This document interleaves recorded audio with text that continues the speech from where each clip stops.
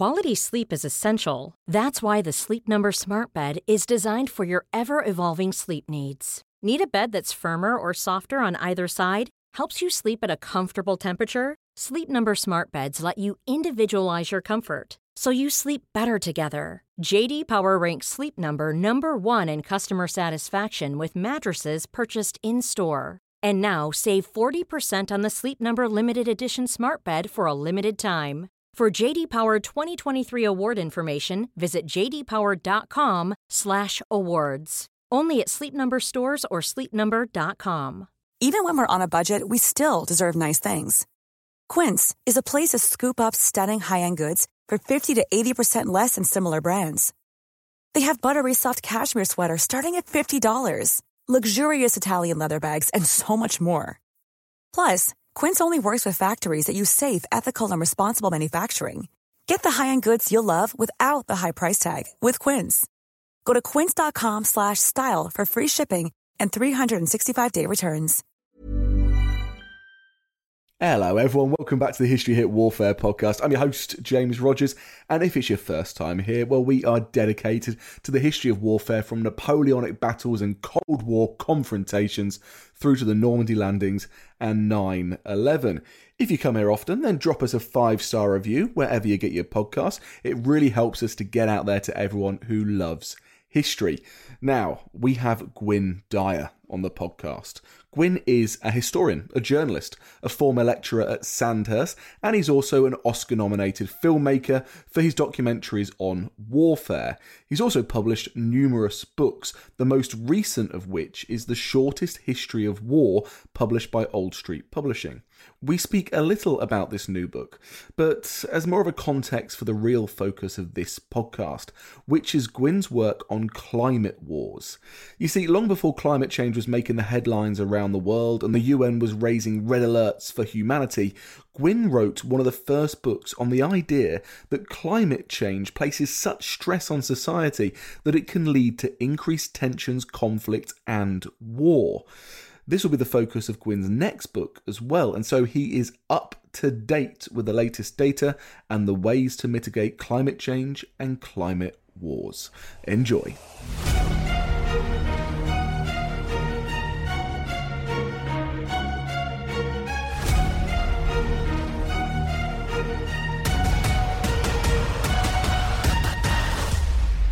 Hi Gwyn, thank you so much for coming on the History Hit Warfare podcast. How are you doing today? Very well, thank you, James. Good. Where are you in the world? I know you've been travelling a lot recently as the world opens up. You're doing research for your next project.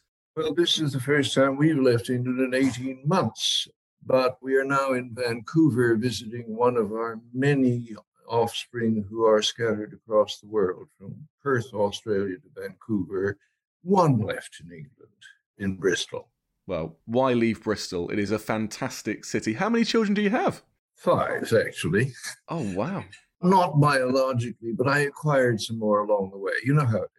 Absolutely, yes. Fantastic. Well, Vancouver is also a beautiful city as well. I can see why you'd want to move there. How long are you in Vancouver for? We're here for another 2 weeks, then we're home. Oh, brilliant. Well, enjoy it, because I'm in London right now, and I can tell you what, summer has ended, Gwyn. It is very cloudy outside, so enjoy as much as you can while you're up there in Canada. Tell us a little bit about your latest project, actually. I know you've got a brand new book out.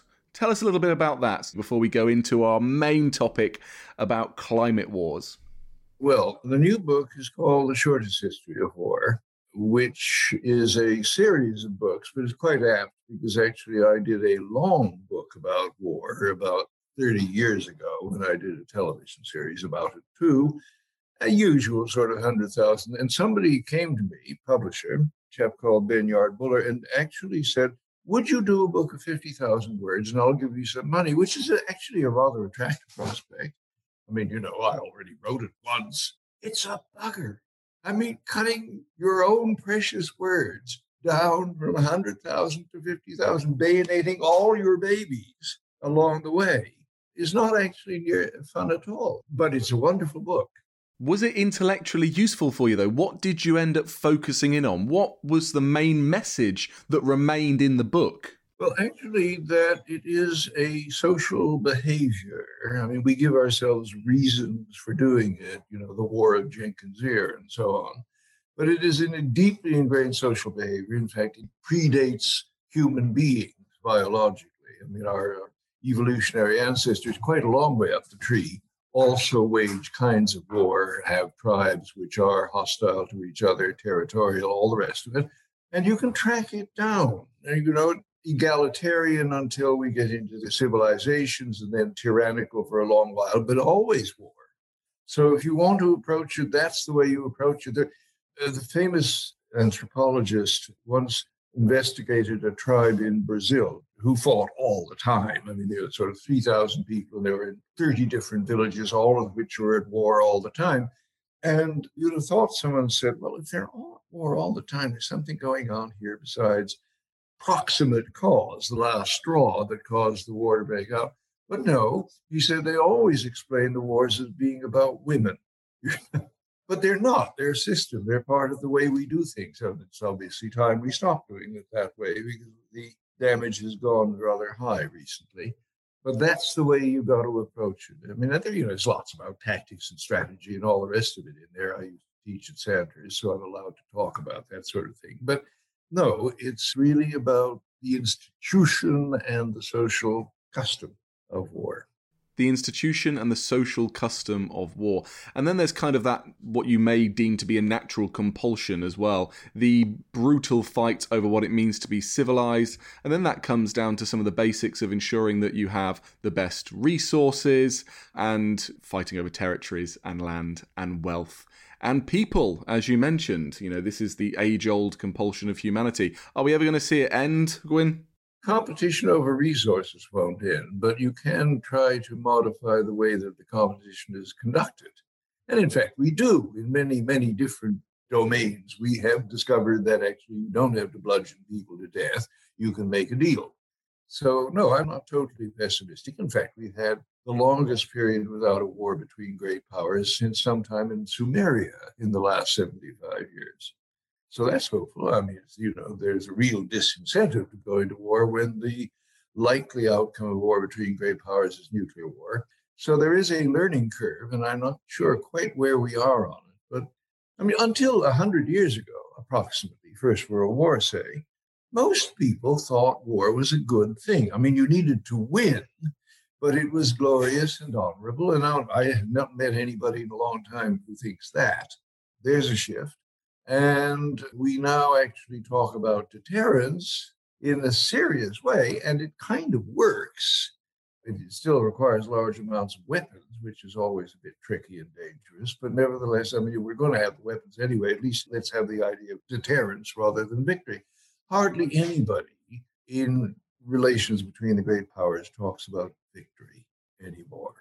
We don't talk about victory anymore, and nobody imagines that war is profitable anymore. I mean, perhaps arms manufacturers, but it's always been a bit, they were not the tail that wagged the dog. They were the tail. And besides, they never needed wars. They just needed the threat of war. That gives you the contracts.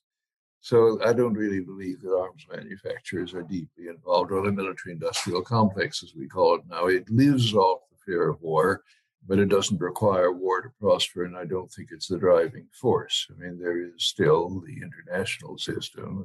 You're on your own.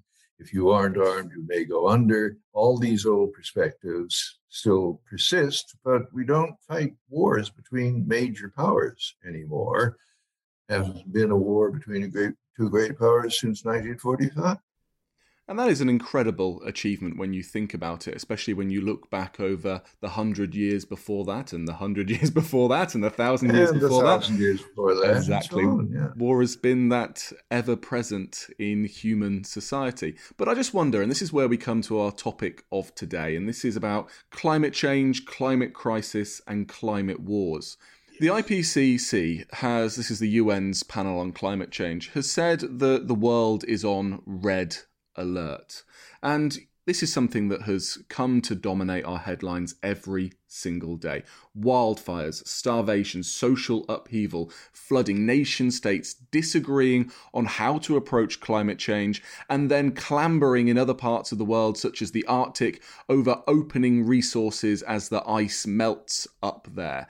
Is climate change something that is at risk of derailing this long peace between great powers? And I ask you this, Gwen, because of course, from as early as 2010, when we were all probably still worrying about many other things, perhaps the war on terror, you were trying to turn our attentions to climate wars. And in 2011, you published one of the first books on this, which was Climate Wars: The Fight for Survival as the World Overheats. So, drawing on your vast knowledge about this, as we hit this point now of crisis, no longer climate change, climate crisis, does it risk derailing this international system that we've built up? The short answer is yes. But of course, then you have to measure how big the risk is. That's always the real task. I would say this, when I wrote that book, which was quite a steep learning curve on the climate front, you had to interview a lot of climate scientists and learn a lot of things. I thought the risk was quite high because actually what's going to happen, and I think it's too late for it not to happen, is that we're going to go to at least 2 degrees higher average global temperature, twice what we've got now in terms of excess heat. And that will cause huge disruption. And some of the disruption could lead to war, particularly the fact that the impact will not be equal in all parts of the world. While there are already impacts, wildfires and so on, in the temperate zone, the northern hemisphere, the big impacts are already visibly in the subtropics and the tropics, where 70% of the human population lives. And there, the 2 degrees of warming is piled on top of already much higher temperatures. And you're getting into situations where the temperatures can exceed the tolerance range of the major crops you grow by a sufficient margin to destroy them. I mean, the plant probably won't die, but there won't be any crop this year. The rice grains won't form, that sort of thing. And most of the food crops grown in the tropics, the big ones, are actually crops originally domesticated in the temperate zone. Wheat was domesticated in a relatively hot area, which is the Middle East, but maize was domesticated in the Valley of Mexico at 8,000 feet up. And rice was domesticated in central China at about the same latitude as Switzerland. So when they're in the tropics, they're already quite close to their temperature tolerance range, but since they're much more productive than native tropical crops, they have superseded them. There's a lot more rice, wheat, and corn grown in the tropics than native tropical crops like cassava, because it's just so much more productive. But they're all near the top of their temperature tolerance range. When you load the warming on top of that, and of course, it's not 2 degrees of warming, that's the global average over a planet that's 2/3 water. So 2 degrees higher average global temperature is already 3 degrees higher minimum over land areas. And now you load that on top of a temperature that's already in the tropics, pretty close to the tolerance range. And what you get is starvation, famine. And famines are usually dealt with by importing food from somewhere else. But in fact, if you are suffering global famine through the whole of the tropics, and there are some signs that there could be sort of coordinated crop failures in the major grain-producing areas in the temperate zone as well, then you're looking at a global food shortage you can't solve by moving food around. And what happens then? And the answer is that the refugees start to move in large numbers. They will not sit by the side of the road like some 1980s talk about, an Ethiopian famine. They have phones. They know there's food somewhere else. They know how to get there. There's roads everywhere. They'll move. And what will happen is that they will run up against the borders of countries in the richer parts of the world, further away from the equator, which still have enough food, but not enough to spare. And the borders will slam shut. I think this is almost inevitable. Is this something that we've already seen starting to happen, Gwyn? There's a few scholars who have argued this, that when we had the refugee migrant crisis a few years ago, we had to understand that as being also a human security crisis, a movement of people triggered by the early stages of global climate change. Is this what you're talking about? Is this the sort of thing we've already started to see? Well, we've seen, there's been two sources, in terms of Europe, there's been two sources of refugees from the Middle East, primarily from war. And there may be some food implications. There was a crop failure in Syria in 2012, but mainly by the threat of war. In terms of the migration from Africa, particularly from the Sahel zone just south of the Sahara, that's climate change. That's the eldest son being sent off to Europe because the family farm is dried up and blown away. And the only source of income for the family in Senegal or whatever is send a son to Europe, hope he gets there and sends money back. And of course, it's here in the Sahel, in countries like Niger, where the European Union and the United States have invested vast amounts of money to combat terrorism in that region, the move of ISIS from the Middle East down into Africa, but also the rise again of Al-Qaeda in that region, but also to create Niger as a transitory border, a remote border almost of the European Union, to invest in vast amounts of high-tech systems that will ensure that people can't move from sub-Saharan Africa through Niger as a traditional transit area up to North Africa and in to Europe. So is this something that European states and the West are already readying up for? Of course they are. There is a phrase that's used inside government in the United Kingdom, which is not actually in the public press, but it's very interesting. It's Lifeboat Britain. I've been to closed government conferences on climate change in London where everybody uses this as shorthand for a scenario. And the scenario is that the climate crisis has caused famine in large parts of the neighborhood of Europe, that is to say, Africa, North Africa, Central Africa, the Middle East, and that the refugees are banging on the door. And they are banging on the door in such numbers. Now we're getting into fairly paranoid territory, but stay with me. They're banging on the door in such large numbers that the door is falling down. And so southern Italy's gone, southern Spain is gone, Greece is gone. We've moved the borders to the Alps and the Pyrenees, something like that. And so the final defense, of course, is the ditch. It is the channel of the North Sea. And Lifeboat Britain is capable of shutting all those refugees out and surviving if we were to grow enough crops in the UK. Basically, both England and Northern Ireland are places where you can grow food almost anywhere. 90% of the land can grow something, which is rare. Most countries, it's 10, 20%. And if you made a deal with Ireland and had access to that too, of course, you'd have to give them Northern Ireland, you could see a situation where the United Kingdom and Ireland, the British Isles, 70 million, 75 million people, could conceivably, if they didn't eat any meat, survive if they don't let anybody else in. But it's the lifeboat analogy. Lifeboats are great things. If the ship is sinking, it's the very thing you want. But if too many people get in the lifeboat, that sinks too. So that's the Lifeboat Britain analogy. It is paranoid, it is extreme, but it shows you where this kind of logic leads you. It does, and it's almost quite inhumane logic, isn't it? It's very much a doomsday scenario that you're spelling out. It doesn't make me feel particularly comfortable, and you'd hope that it's used as a way to illustrate the fact that it is a worst case scenario and that we need to make sure that there is far more planning in place before that to ensure that we address this climate emergency and we maintain a level of humanity and dignity across all countries. I share your views entirely and your sentiments, but you show me where we are, in fact, increasing food production locally in the United Kingdom. Show me where the sort of measures are being put in place to stop the emissions of carbon dioxide rising. They've doubled since we got worried about this. Annual emissions are twice what they were when we first made this a major problem, created the Intergovernmental Panel on Climate Change and so on. And they'll double again by 2050 at the current rate. And you'll go right through 2 degrees, probably through 3 degrees. And even the IPCC itself recognizes that. This stuff happens, and that doomsday scenario is no longer improbable, distant, and all the rest of it. It actually happens.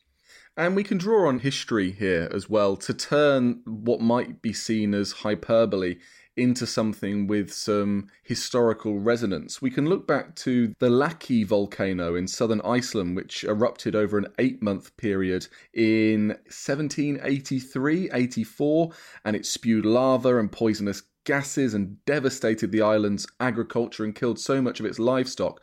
But the amount of toxic gas and waste that it spewed into the air, of course, set a trigger across Europe where you had a follow-on of famines and social disruption that they're now saying led in part to the French Revolution. So it's here that you can link vast climate emergencies to the destabilising of societies. Well, you can do that. You can link a number of volcanic eruptions and other disturbances in the atmosphere. The Little Ice Age of the early 1600s was probably triggered by the fact that 90% of the native population of the Americas was killed by European infectious diseases in the course of the previous century, the 1500s. Well, all of those people were farmers. 95% of the population of the Americas were farmers. And all their farms are abandoned, and the trees come back. And as the trees go back, they absorb enough carbon dioxide from the atmosphere that by 1600, you're seeing a serious drop in global temperature, which it gives you, together with some other factors, the Little Ice Age, which undoubtedly over the course of the first half of the 17th century, 1600s, led to a significant number of unpleasant disturbances like the 30 Years' War. Was that a factor? Yes, of course it was. I mean, it was a far more tumultuous period than the ones before or after it. And it probably was climate related to a significant extent. So, I mean, this stuff happens. You get the year without the summer when Krakatoa erupted in the 1800s. Yeah, I mean, I don't know. There needs to be a real... I don't know if you can do it statistically or you have to do it based on empirical case studies, but a way to see this correlation between climate emergencies that have happened over the longue durée of history and the rise of conflicts that have happened afterwards. And we've started a project at my university called the Climate Change and War Project, and we're looking in part at some of this. But is there anything you can recommend out there that people should read on this? Of course, your good book. Well, it's my own book, but I think it's still in print. If it's sold now. No, you can buy my next book, which will be out, I think, sometime in the spring. All the evidence will be in being. By then, we'll have had the Glasgow conference in October, late October, November. We'll know what has been done, will be done, or will not be done in the next 5 years, and that will give us a fair indication of where we're headed. I'm not optimistic. I mean, I've been interviewing, I guess I've gone through about 40 scientists, so climate scientists in the past 8 months, just running around and interviewing them on video in UK, in Germany, in Scandinavia. Can't get into the United States, so you're doing it on Skype and things. And I would say if you were to take a straw poll of those folks on, are we going to go through 2 degrees? I mean, tell me about the science, but also tell me about the politics and tell me what you think. 90% of them think we're going to go through 2 degrees. They hope and pray that we won't. They won't say it in public because it will discourage the punters. But frankly, that's where they think we're going, and they're frightened. I mean, the great measure of this being the fact that emergency measures that are potentially dangerous, like geoengineering, which were avoided, shunned by most climate scientists even 5 years ago. I mean, we don't know enough. You mustn't meddle with a climate like that. You could do more damage than good, all the rest of it, devil and holy water. Most of them, you can just see them gradually turning to, yeah, but the alternative, if you don't control the warming by geoengineering, is so horrendous. not just in physical terms, but in terms of what that does to you, to the politics and psychology of human beings, that you've got to start thinking about geoengineering.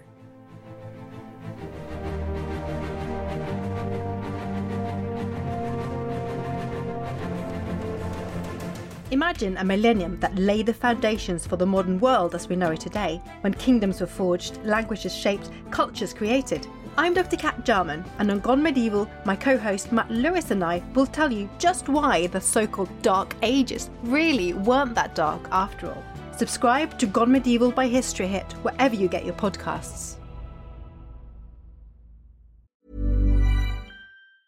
Mom deserves the best, and there's no better place to shop for Mother's Day than Whole Foods Market. They're your destination for unbeatable savings, from premium gifts to show-stopping flowers and irresistible desserts. Start by saving 33% with Prime on all body care and candles. Then get a 15-stem bunch of tulips for just $9.99 each with Prime. Round out Mom's menu with festive rosé, irresistible berry chantilly cake, and more special treats. Come celebrate Mother's Day at Whole Foods Market. Quality sleep is essential. That's why the Sleep Number Smart Bed is designed for your ever-evolving sleep needs. Need a bed that's firmer or softer on either side? Helps you sleep at a comfortable temperature? Sleep Number Smart Beds let you individualize your comfort, so you sleep better together. J.D. Power ranks Sleep Number number 1 in customer satisfaction with mattresses purchased in-store. And now, save 40% on the Sleep Number Limited Edition Smart Bed for a limited time. For J.D. Power 2023 award information, visit jdpower.com/awards. Only at Sleep Number stores or sleepnumber.com. When your skin feels nourished and glows, you radiate confidence. Osea makes giving your skin a glow-up easy with their clean, clinically proven Mega Moisture Duo. This seaweed-powered duo features 2 of Osea's best sellers, Undaria Algae Body Oil and Undaria Collagen Body Lotion. Glow from the inside out. Get 10% off your first order with code GLOW at OseaMalibu.com. That's OSEA Malibu.com, code GLOW.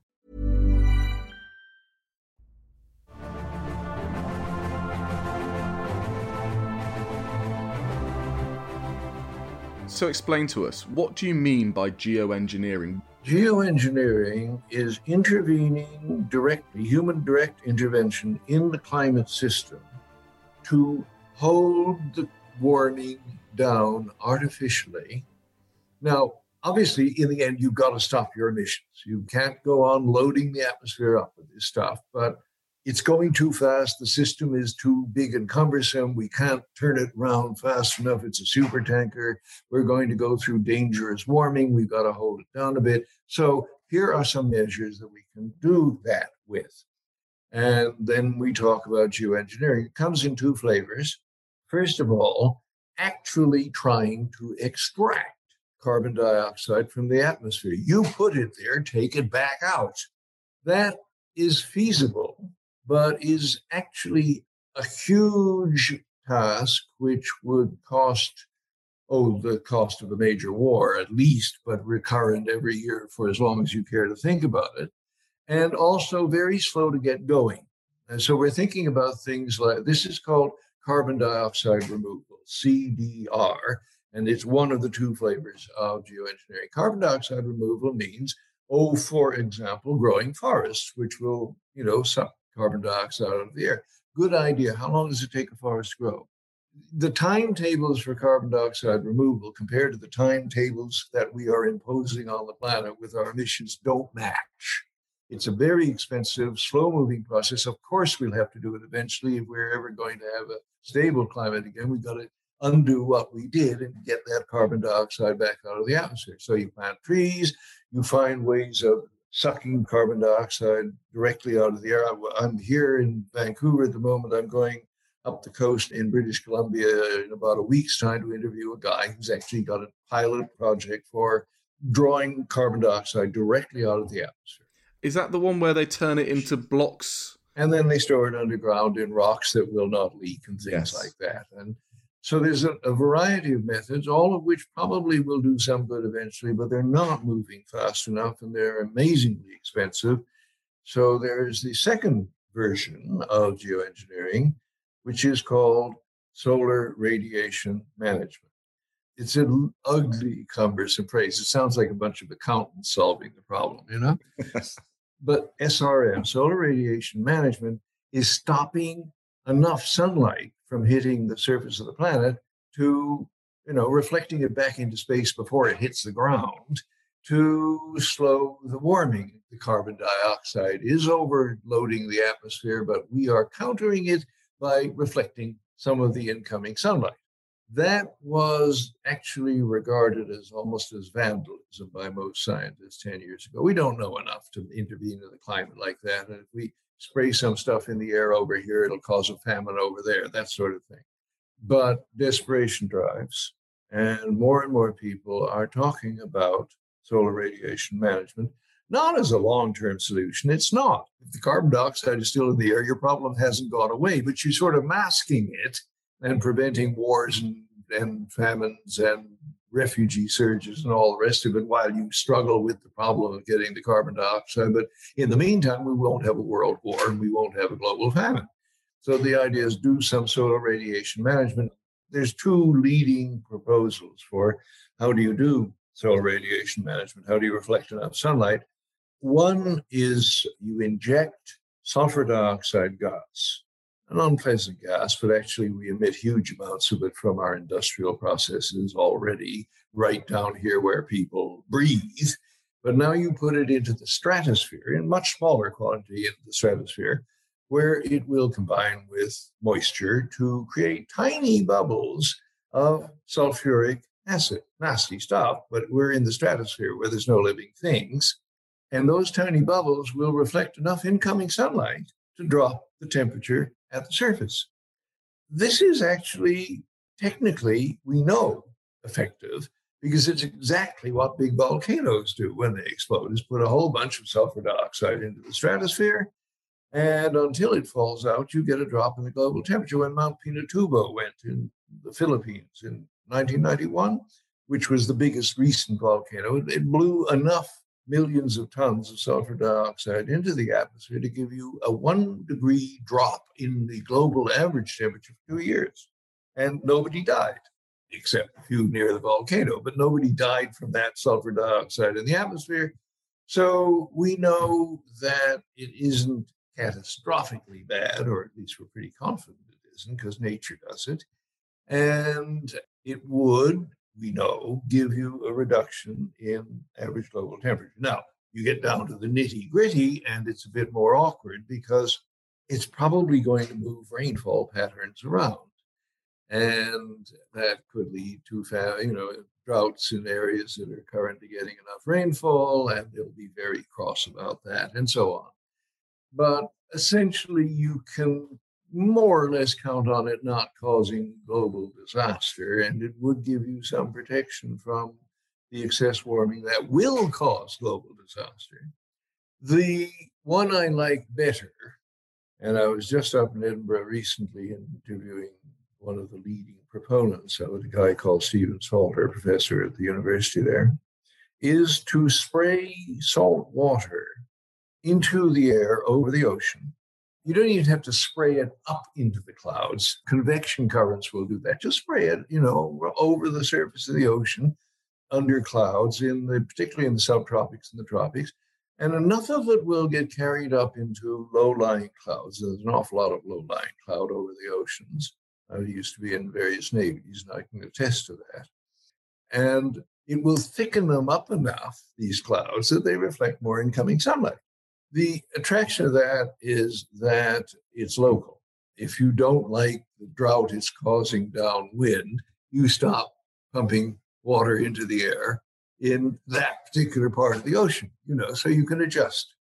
And if you don't like it overall, you can stop it in a couple of days. Whereas if you go into putting sulfur dioxide into the stratosphere, you're basically committed for about 2 years to the consequences, because it'll take that long for the sulfur dioxide you put up there to fall out. It will all fall out eventually.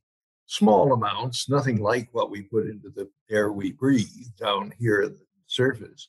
But it will take about 2 years all to fall out and stop reflecting sunlight. So you committed yourself for a while with the stratospheric one. With a surface one, you can turn it off like that. And basically what you do is you build little fleets of remote-controlled, unmanned, wind-powered vessels that will go around, position themselves under these low-lying clouds, and spray enough water into the atmosphere to thicken up those clouds and reflect incoming sunlight, which, if done on a large enough scale, first would cost a great deal less than the stratospheric thing, and secondly, is much more malleable in the sense that you can adjust. It's not one big global punch, it's various local things that you can move around or stop or intensify as you wish. So that one, oddly enough, it is the stratospheric one that's getting the attention. I think rather because that's exciting high tech. It's beautifully interesting problems. I would like to see the other one pursued a lot harder, but both of them, I think, will be employed. Well, it sounds like that there are some layers of hope, Gwyn. The book I'm writing now is a book which is trying to assess, as fairly as possible, the likelihood that we will need to do this stuff, and frankly, I think we will, and then to count back from when you have to deploy it and figure out how long it's going to take you to build that technology and be ready to deploy. And I'll frankly tell you, I think the answer is about 2025. If you haven't started working on these technologies by then, you won't have them available in 2035, and really bad things will probably be happening in 2035 if you haven't got that technology, those technologies ready. The marine cloud brightening, as they call it. Oh, and by the way, one thing about marine cloud brightening, the original sponsors of this idea, Stephen Salter and a fellow called John Latham from Manchester, who recently died, thought you could only do this under the low-lying cloud that generally covers about a quarter of the entire ocean in the tropics and subtropics. And so it didn't provide you with equal cooling all over the planet, and particularly it didn't help with the Arctic, where the warming is happening fastest. Quite recently, I mean, like within the past year, a Norwegian team thought, why don't we just try doing this in clear air? And it works. You don't need to spray it up in thickening clouds. You can spray it invisibly into the air and it still be invisible, but it is reflecting sunlight because it is moisture in the atmosphere. And so you could use it locally in places like the Arctic if you want to stop the glaciers melting. So it could be a more equal way of combating this as well around the world. Yeah. No, those two methods, people go all weird about interfering with God's plan and nature. And, so you mustn't muck with it, or you mucked it up so much already, we shouldn't allow you to do anymore. And I'm afraid those are not rational responses. I mean, yes, we caused the problem, but nobody except us is going to fix it. So in that sense, there is hope. Do I truly think that we will be building vehicles capable of delivering that stratospheric sulfur dioxide by 2025? You need new ones. You can't, it's not high tech. We know how to do this, but we haven't done it. I mean, the most we built in terms of aircraft capable of flying at 65,000 feet is a few spy planes. Now we're talking about entire fleets of large aircraft capable of carrying tons of sulfur dioxide into the stratosphere. Well, that's a 10-year project to design, test, and build those fleets. So 2025, if you want them for 2035, same thing, but maybe a little bit more wiggle room on the timing. If you want those remote-controlled fleets of vessels cruising the oceans, spraying salt water into the air, which causes the formation of tiny droplets, which will, again, reflect sunlight. So there's a deadline. It's movable. You can cheat a bit. But if you don't have this stuff available somewhere between 2035 and 2040, we are going to go through 2 degrees of warming. And at that point, not only are bad things happening, but you're getting into the area where you can trigger nonlinear consequences. This is the word you hear all the time when you're talking to scientists. What we've got at the moment is linear warming. We put this much carbon dioxide in the atmosphere. After a lag, you get this much warming as a consequence. And you can almost measure it. But there are points at which you trigger feedbacks, which intensify the consequences of what you're doing. So, for example, at a certain point, you warm the Arctic warm enough that the methane trapped in the soil and also in the seabed begins to come out and adds to the warming. That's a feedback. You're not doing that. You're not melting the permafrost. You just put the carbon dioxide in the atmosphere. But now the methane is coming out and it also is warming the atmosphere. So a number of feedbacks like that, which may be acting in a very small way already. For example, the permafrost is melting in the very southernmost fringe of the permafrost zone across Canada and Alaska and Russia. But like maybe 3% of the permafrost zone is now melting and giving up methane to the atmosphere. Well, yeah, but at a certain point, the warming intensifies rapidly because now this methane is also causing warming, and you could double the amount of carbon dioxide in the atmosphere just by melting all the methane. It would take a long while, but it would be runaway. Now you can't stop it. And that's where we get to that kind of famous phrase now of a tipping point. A tipping point, exactly. And most of the tipping points, there's a very good paper. I've interviewed everybody who did it. It came out about 2 years ago. You can actually look it up. It's called Trajectory. Just go in climate trajectories and you can Google it, and it is readable. And this was a bunch of scientists, most of them British and German, or Swedish, but a couple of Americans involved, who tried to figure out where the tipping points actually were. And do they come in cascades? One triggers another, triggers another, triggers another. Oops, you're over the edge now, boys. And the reckoning is that until 2 degrees, you're probably not tipping any unstoppable and big tipping points. But between 2 degrees and 2.5 degrees higher average global temperature, they take off. And you have probably at this point gone beyond controllability. Now, maybe if you do urgent, huge scale solar radiation management, you can still hold, but you're dealing with a climate that's rapidly trying to warm, and how much sunlight can you reflect to counter that? So much easier to do if you act before you hit the tipping points. So, that's where we are in a sense, and I can think of better places to be, but we're not at the point of despair yet. I do think you can emerge from a fossil fuel-driven global economy over time, but it still accounts for 80% of our energy use at this point. And most of the impact on the global climate is from carbon dioxide release. The other big issue is, frankly, cows, which is where about half of the other warming gas, in this case, mostly methane, comes from. Mercifully, this is hitting at a point where we have alternative technologies. If this had all happened in 1960, we would have been absolutely screwed. We had no alternative technologies to turn to, and now we've got wind, we've got solar, we have nuclear. I don't have a problem with nuclear except the price. And we have other ones coming along, geothermal, and actually, I'm not too fond about this business about growing crops and burning this sort of biomass that uses too much land, and we have other uses for our land. But there are others. And of course, down the road somewhere, there's fusion power, which is magic. They had a big jump forward just this past week in fusion power. So these things are mostly available, and there's even better ones on the horizon. But if you don't get the warming under control, none of this is going to work, because you're going to have famines and refugees and wars, and it will not end well. Well, Gwyn, I think that's an important message for us to take away. As we see conflicts erupting around the world over the next 5, 10, 20 years, I think we should all be looking for the underlying causes relating back to climate change instead of the more immediate, superficial reasons behind it. And of course, all push as much as possible for our elected representatives to invest in these technologies that you have outlined.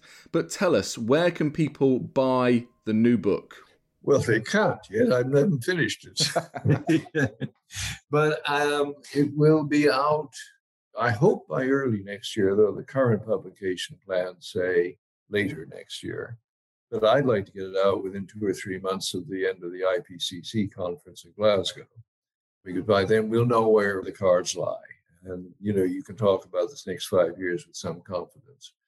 But it will be called planetary maintenance engineers.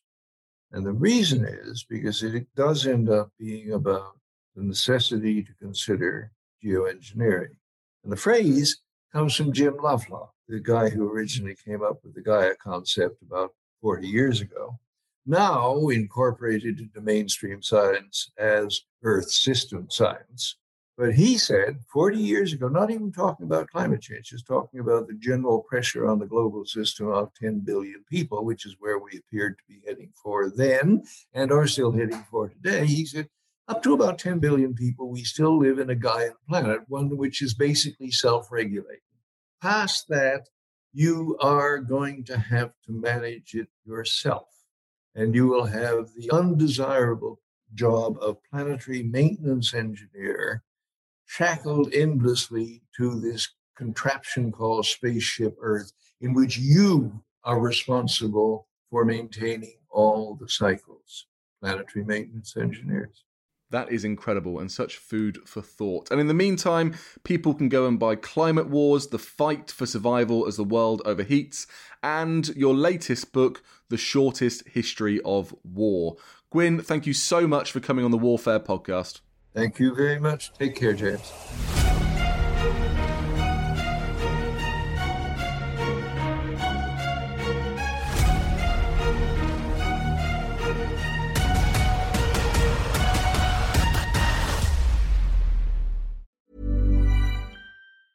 Hey, it's Danny Pellegrino from Everything Iconic. Ready to upgrade your style game without blowing your budget? Check out Quince. They've got all the good stuff, shirts and polos, activewear, and fine leather goods, all at 50 to 80% less than other high-end brands. And the best part? They're all about safe, ethical, and responsible manufacturing. Get that luxury vibe without the luxury price tag. Hit up quince.com/upgrade for free shipping and 365-day returns on your next order. That's quince.com/upgrade. When you make decisions for your company, you look for the no-brainers. And if you have a lot of mailing to do, Stamps.com is the ultimate no-brainer. It streamlines your processes to make your business more efficient, which makes you less busy. Mail checks, invoices, legal documents, and everything you need to keep your business running with Stamps.com.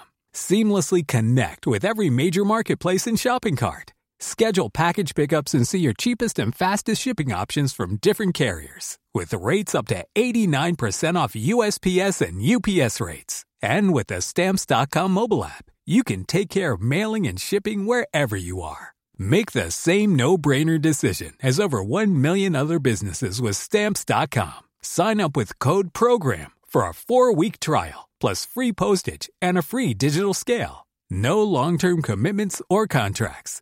That's Stamps.com. Code PROGRAM. And before you go, remember, as a Warfare listener, you get a special discount at History Hit. Subscribers get access to blissfully uninterrupted, ad-free podcasts and thousands of hours of history documentaries. You've got everything from the American Revolution to my own documentaries like Traces of War, Weapons of War, and 24 Hours in Normandy, where I follow in the footsteps of the Green Howards on D-Day, from their beach landings to being awarded the Victoria Cross, and all the way through their first day where they made it 7 miles inland, further than any other British or American unit. So head over to historyhit.com/subscribe or follow the link in the show notes and use the code WARFARE to get 50% off your next 3 months. That's the code WARFARE to get 50% off. And if you're an Apple listener, you can subscribe for new ad-free episodes within the app. So give it a go. I know you're gonna love it.